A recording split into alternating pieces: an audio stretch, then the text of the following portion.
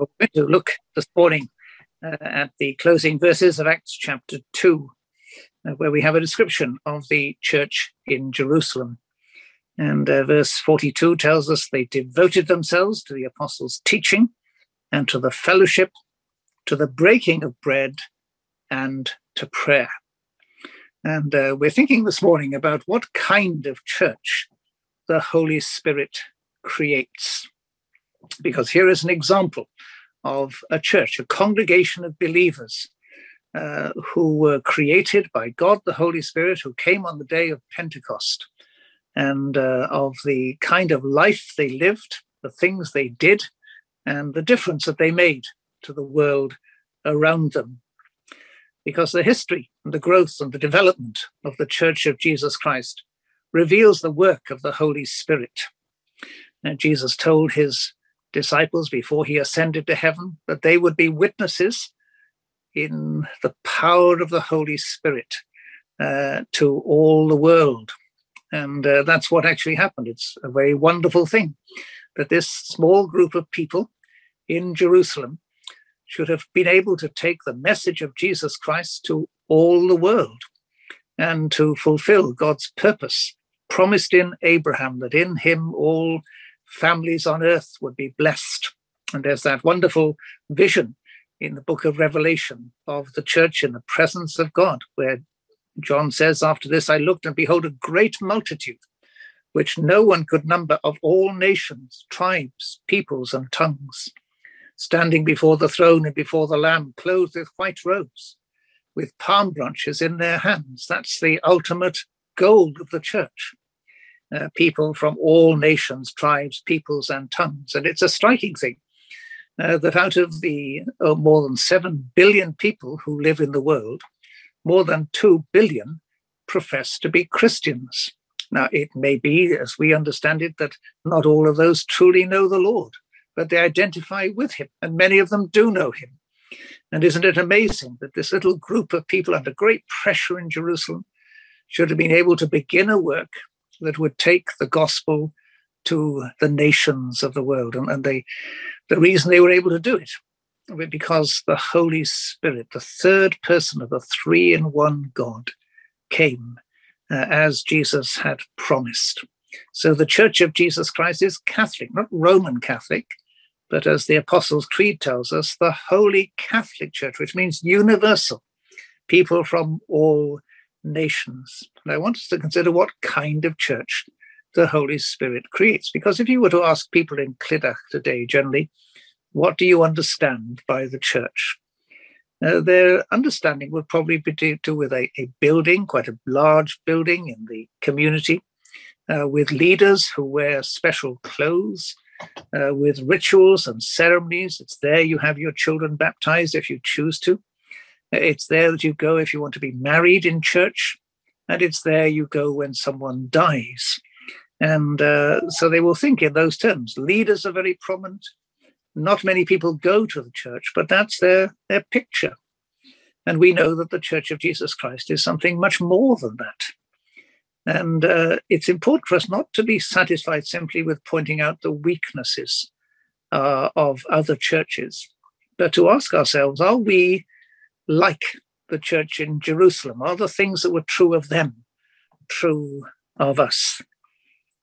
This whole history of the church in the early chapters of Acts is very exciting. The Lord Jesus appeared to his disciples over a period of 40 days, and he was teaching them and preparing them for the great work ahead, and especially for the coming of the Holy Spirit. And then they saw him ascend into heaven, and they had that wonderful promise that this same Jesus, whom you have seen going into heaven, will come again in the same way you saw him go. And they went back to the upper room, and they had been told to wait for the promise of the Father. And there were about 120 people, not a great number, thinking of the great task they had to do. And there they prayed. And then on the day of Pentecost, 50 days after Easter, the Holy Spirit descended upon the disciples. And they were able to proclaim the good news of Jesus without fear. Peter who had just a few weeks before denied his Lord 3 times, is the preacher. And he fearlessly proclaims the message of Jesus and calls upon the people to recognize Jesus as the Christ and to turn from their sins and to receive him as their savior. And we're told in verse 41 that those who accepted his message were baptized, and about 3,000 were added to their number that day. A most remarkable time when the church grew from 120 to 3,000 in one day, because the good news of Jesus was preached in the power of the Spirit. And then we have this little description of the believing community in Jerusalem. Not all those who believed on the day of Pentecost lived in Jerusalem, but some of them did. And they began to gather together. They were new Christians. And although they had known what it was to go to the synagogue, now things were different. And they were able to meet together and to share a common life together. And one of the things the Holy Spirit gave to these people was life, a new life, a vigorous life that displayed itself in the way that they lived. And the Holy Spirit has come to be with the church always. Jesus said the Helper, the Holy Spirit, would come, the Spirit of truth. He would be with you forever. He's with us now. Sometimes people pray as if we've got to ask the Holy Spirit to come every time we meet, as if he might not come. But he indwells every Christian. And when Christians gather together, he is with us. And the marks of the church, the signs of those who are God's people, are the same today as they were in Jerusalem in the first century. The gracious effects, the influence of the Holy Spirit is always the same. It produces certain things in those who know the Lord and are indwelt by the Spirit. And I want us just to look at some of the things we're told about these Christians, because we're at an important time in the life of our churches here in Wales, in Britain, indeed around the world, because we've had a massive disruption to our regular life because of the pandemic, the coronavirus. And many churches have been closed. And then churches have been doing as we are today, their services online, a very different kind of service from what we're used to. And we may not have seen each other much, certainly not to meet as Christians. And we're facing the challenges of reopening. And that's not going to be easy. There's still a measure of fear around because of the virus. And we've also got into patterns of behavior which are different from what they were. And we not only want to go back to the way we were, but we want to live in a better way and to be better churches than we were before the coronavirus came, to have learned lessons, to appreciate things more that we didn't appreciate much before the virus came, and to be effective witnesses to the good news of Jesus Christ. So what were the characteristics of this church in Jerusalem? Well, the first is this, that they were people who had been born of the Spirit through the word of God. Peter preached on the day of Pentecost, and he warned them and pleaded with them, save yourselves from this corrupt generation. Many of the people who were listening to him that day had been in Jerusalem at the time of Passover. And they may have been in a crowd which called out, crucify him, crucify him. And now Peter is saying, well, you need to repent of what you have done, because God has made this Jesus whom you crucified both Lord and Christ. And it's quite obvious that these people were changed. Instead of hating Jesus, they came to love him. Instead of misunderstanding what his death was all about, they realized that he was God's Lamb who takes away the sin of the world. And they knew too from these apostles who were eyewitnesses of his resurrection that Jesus had been raised on the third day and was now in heaven. And he was the one who had poured out the Holy Spirit upon the disciples. And this was a life-changing experience for them. It was the work of God's Spirit in them. So Peter preached in the power of the Spirit, and the Holy Spirit did a work in many of those who listened to him. It was much more than human influence. There was no clever technique, no sacraments involved here in coming to faith, though those who came to faith were baptized. And so they were born again of the Holy Spirit of God. And that created a spiritual fellowship. And every true church is a gathering of believers, born of his Spirit, washed in his blood, as one hymn says. And gathering together as a church is really important. I listened this morning to a service on BBC Radio 4 coming from Llandudno, from the Church of Tidno, on the Great Orme. And the man who was speaking, who was the Bishop of Bangor, asked the question, well, when do people receive the Holy Spirit? And his answer, being a high churchman, an Anglo-Catholic, said, well, when a child is baptized, they receive the Holy Spirit. But that's not how someone is born again. It's something that happens when God regenerates us, and is not to be linked with a sacrament. The sacrament is a sign which points to something that is already done. God has done it by his Spirit. And so that's important to understand, that these people were spiritually alive. They were not just traditional churchgoers. They were not just people who were religious by nature, but they had received new life by the power of the Spirit, as they had put their trust in the Lord Jesus Christ. I wonder if that's true of you.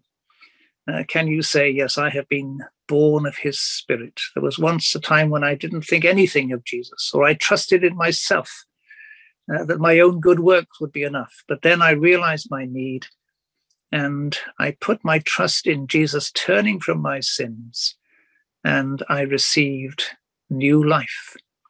And that's what happened. That's why there was life in the church, because each of these people had come to spiritual life by the power of the Spirit. And we're told, secondly, that having been born of the Spirit through the Word, that they were devoted, they were steadfast in certain things. The apostles' doctrine, fellowship, the breaking of bread, which means the Lord's Supper, and prayers. These were the characteristics of the early Christians. This was the simplicity of their church life together. And they're things that are still really important in the life of Holy Spirit-created churches. They're things which are always prominent where God's people know and love the Lord Jesus. And every aspect is important, and only together do they meet our real need. Sometimes today people emphasize just one aspect. So, for instance, during this time of pandemic, people have said, well, as long as I hear a sermon, that's all I need. I'll hear it online. I can choose who I listen to, and that'll be enough to keep me going. But it's more than that. And indeed, there are those who God calls to minister the word to particular congregations. It's wonderful to be able to hear other preachers, but they don't keep watch over our souls as men who must give an account. That's the task of the pastor of the local church who feeds the sheep. And so here were the apostles teaching these new Christians of all that Jesus had said and done. And the Christians were devoted to it. They were steadfast in it. And then there was fellowship. And we're going to develop that a bit more as we see some of the things they did together. But they were together. They were united in common desires to serve the Lord. And fellowship is really important. It's one of the things which we've tried to replicate by breakout rooms. It's been good to do that, but there's much more to fellowship than that. And then the breaking of bread. It's been difficult to meet together, to remember the Lord's death. Some churches have arranged to do it online. Others have not been convinced that's what we should do. And it's good that you're going to be gathering soon to do that in Clydach. But again, just remembering the Lord and his death for us. They did that regularly. And it was a precious thing to them. And they knew as they remembered his death that one day he would come again, as he had promised. And they looked forward to that with eager anticipation. And then there was prayer. Prayers, it is literally, it's a plural. These people were always praying together. Corporate prayer was really important to them. It's good to be able to pray personally, but praying together is vital to the life of the church. And often you find these Christians who are facing persecution from the beginning, that in times of need and of crisis, they turned to God, and he wonderfully answered their prayers. It wasn't just the prayer meeting, it was praying that really mattered to them. And of course, they did that when they met together. And you just see all these things together, feeding and enabling and equipping the church for its task. So, for instance, do you feel the importance of all these things equally? That you hear the word of God when it is preached and taught, and you seek not just to be a hearer of the word, but a doer of the word. You're conscious of being together with your fellow Christians in fellowship, koinonia, and you value every chance to meet together. And those times when we meet around the Lord's table remind us that we're all dependent upon the Savior for forgiveness of sins and peace with God. And one day he's coming again. And we combine in prayer for ourselves, prayer for the glory of God, prayer for the salvation of the world. It's clear that we're struggling in a number of those areas. Many Christians who could be present more often are not present at various meetings of the church. And the virus has probably made it even more complicated for us. But the Holy Spirit creates a church of people who've been born of the Spirit through the word of God and who are steadfast and devoted in these means of grace, these four things which are mentioned here. And then again, we're told something else about them in verse 43. Everyone was filled with awe. There was a sense of God's presence. And many wonders and miraculous signs were done by the apostle. God was amongst them.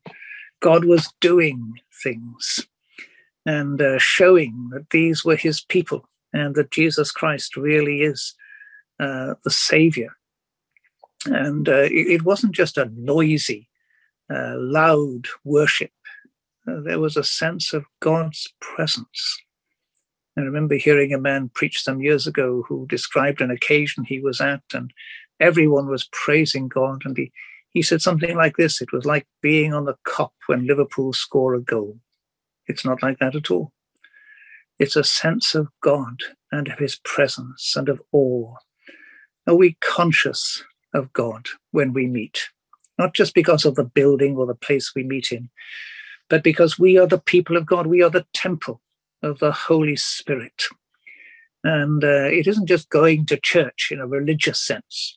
It's the people of God gathering. And whenever we gather, that sense of awe and reverence, which is not simply quietness and stillness, but seriousness about seeking God, makes a difference. A sense of expectation that God was going to do things. And these young Christians had that sense of awe because God had done great things for them and was still working amongst them.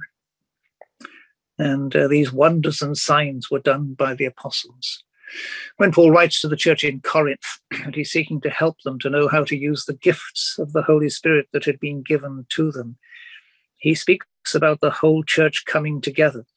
And he's really discouraging them from using the gift of tongues, which had to be interpreted. And he says this: but if all prophesy, and an unbeliever or an uninformed person comes in, he is convinced by all, not just by the speaker, but by all, by the way in which the church behaves when it's gathered together. And thus the secrets of his heart are revealed. And falling down on his face, he will worship God and say that God is truly among you. And so he goes on to say to them, whenever you come together, each of you has a psalm, a teaching, a tongue, a revelation, an interpretation. Let all things be done for edification. You know, if a non-Christian comes in, it's a lovely thing, isn't it? We're so encouraged by that. But what we want them to say is not it was wonderful to meet you because of us and who we are, but because I sensed that God was there. that God was among you. And that's the glorious thing. Not just that they got a welcome, that's important. Not just felt that people were kind to them, that's good too. But God is there. And that's the sense you had in Jerusalem when these people gathered. They had no building to gather in of their own. They met at the temple courts and other places as they could. But God was there. And it came from their attitude to him and their attitude to each other and their wonderful experience of his grace in Jesus Christ. And then we're told that all the believers were together and had everything in common. Selling their possessions and goods, they gave to anyone as he had need. Now, this was a wonderful thing in the church in Jerusalem. They were a persecuted people. They were in need, and they'd been cut off by their Jewish families and friends in many cases. And so they cared for one another, this community of goods.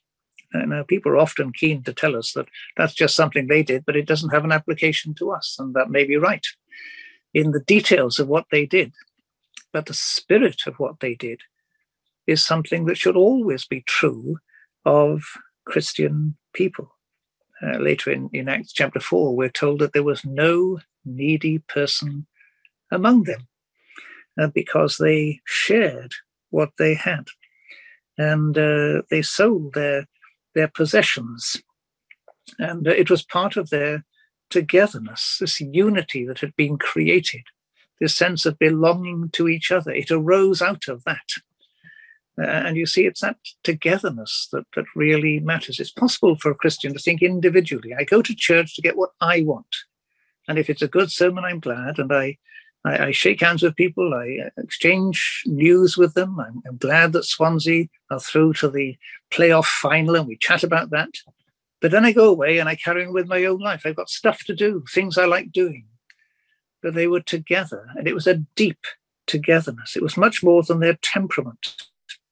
They were united in faith. They were united in a common purpose and desire. They were united by the Holy Spirit.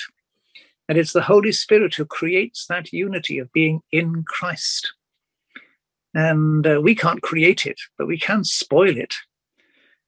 So Paul writes to the Ephesians and says that he wants them to endeavor to keep the unity of the Spirit in the bond of peace.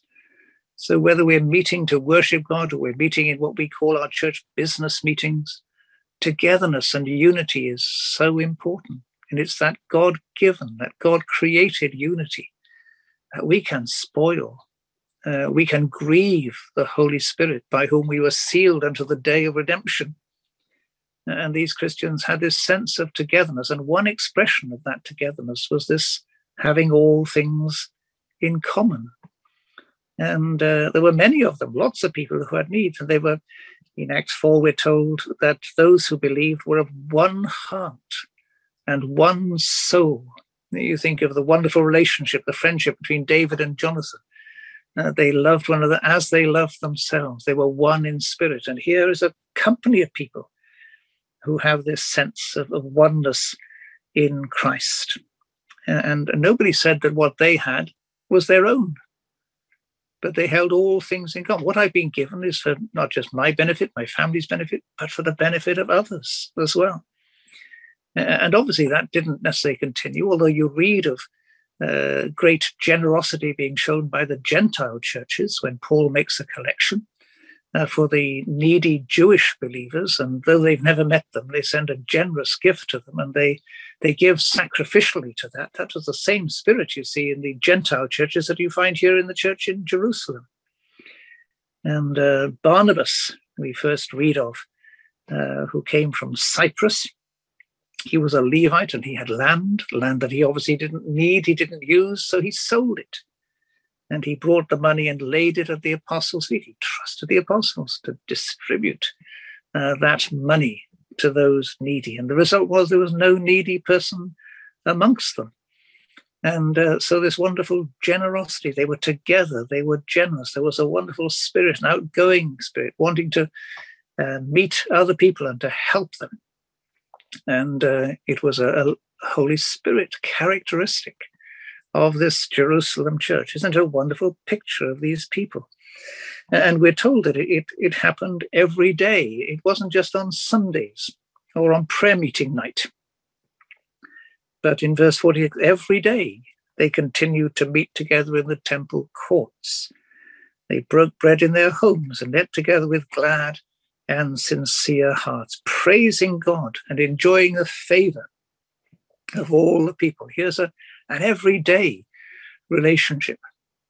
Some years ago, I visited Moldova, where Maureen Wise has been involved in a wonderful ministry to people who come out of the closed institutions in Moldova. And while I was there, I spoke at a pastors' conference. And also each night, we went out to a church and met with different congregations of God's people. And Moldova is a very poor country, and Christians are by and large not wealthy people, but they are rich in faith. And in those churches, every night, the people gathered together, not simply because we were there, but that was their custom. They had 24/7 Christian radio, which they could listen to in their cars. But they didn't sit around the television. They met together. And when I was with them, it made me think of what it would have been like years ago in Wales, where the Christians gathered regularly and daily. And when they gathered in Moldova, they sang, they had readings from scripture, they had some ministry of the word, and that was the center of their lives. And we need to ask ourselves sometimes, where is the expression of my Christian faith in terms of my priority? Is it in the center, or is it on the periphery? Is the center of my life somewhere else? Are the things I give my best time and energy to somewhere else? It wasn't like that, you see, for the Christians in Jerusalem, these new Christians. Every day, they were constant and consistent. And they gathered to hear the word of God, to fellowship, to share, to remember the Lord's death, and to pray. And their new life in Christ meant everything to them. You see, that's the kind of church that the Holy Spirit creates. People who are every day about the Lord's business.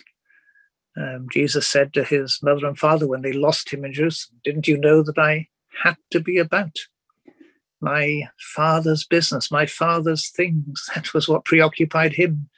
And once we know the Savior, those are the things that matter more than anything else. Of course, we've got to do all our daily things, and there's lots to do.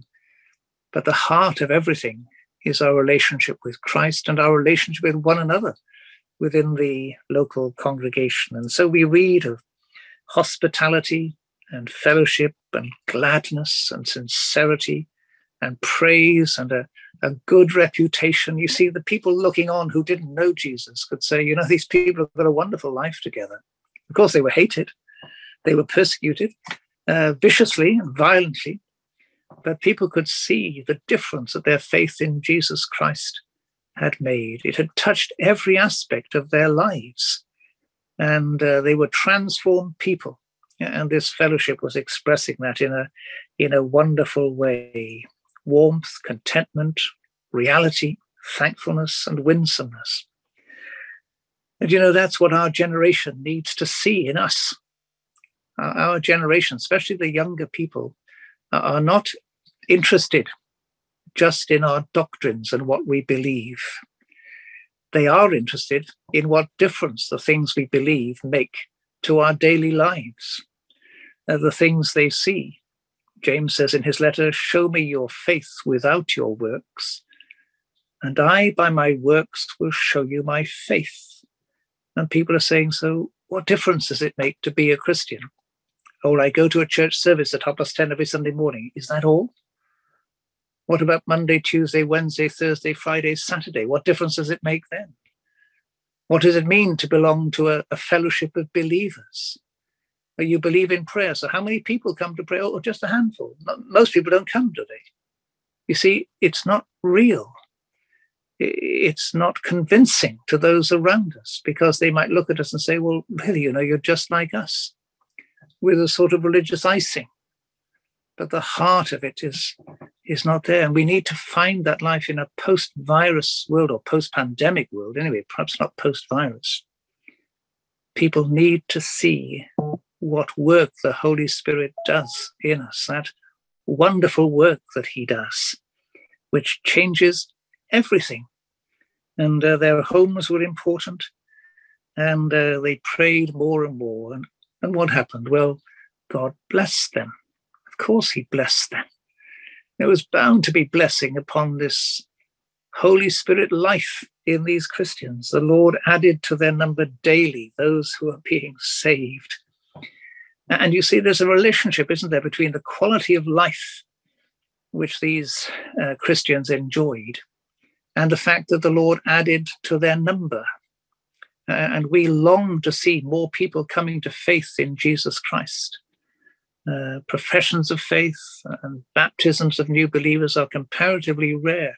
And it's linked, at least in part, not only to the difficult days in which we're living and the general disinterest in religion, but also to the way we live together as God's people. The more vital and real we are, the more people will say to us, you know, you have something that I don't have.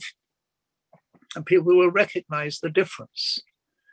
And in a world that is empty, where for many there's spiritual abundance, but there's not spiritual abundance, there's an emptiness. What will it profit a man if he gain the whole world and lose his own soul? And people are wondering, what's life all about? What's the meaning of it all? And the pandemic has made people conscious of our mortality, and many people have lost loved ones in this terrible time. And then they see a company of people just like them, and yet they have something different. It's the work of the Holy Spirit. It's centered upon the Lord Jesus Christ. And it's changed them, not just changed them on the edges, but changed them in their hearts and made them new people. And you know, whenever people are being converted regularly, it's a testimony. There's another family which sees a work of God's grace. There's another street which sees another new believer. There's another community which sees one after the other being added to the church. And God adds people to the church that is living like these people. These were Jewish people, very different in their culture from us, and yet people who had been born of the Spirit and been washed in his blood. And as we think about our own Christian lives, how important is that corporate life, that life together with our fellow Christians? As we've not been able to meet together very often because of the pandemic, are we longing to meet, and not just to meet, but to express this fullness of life which we see in the church in Jerusalem, and to see God working? You see, it wasn't that they added to their number, but the Lord did that. The Lord's smile was upon them. His blessing was upon them. And we need to pray that we will know that blessing amongst us in our life and fellowship together as Christians, and then through the same Holy Spirit, seeing the lives of others around us changing. There's such a desperate need for, not for our benefit, not for the continuity of the church, though that is important, but that these people might know life which is abundant, life which is real, life which is eternal in Jesus Christ. And so the Holy Spirit came, and Peter preached the gospel in the power of the Spirit. And as a result, many believed. They were born of the Spirit through the word. And then they were all together in this wonderful common life. May God help us to know a reviving of our own hearts and souls and of the life of our churches, that we might have the joy of seeing many others coming to know him and being added to the church.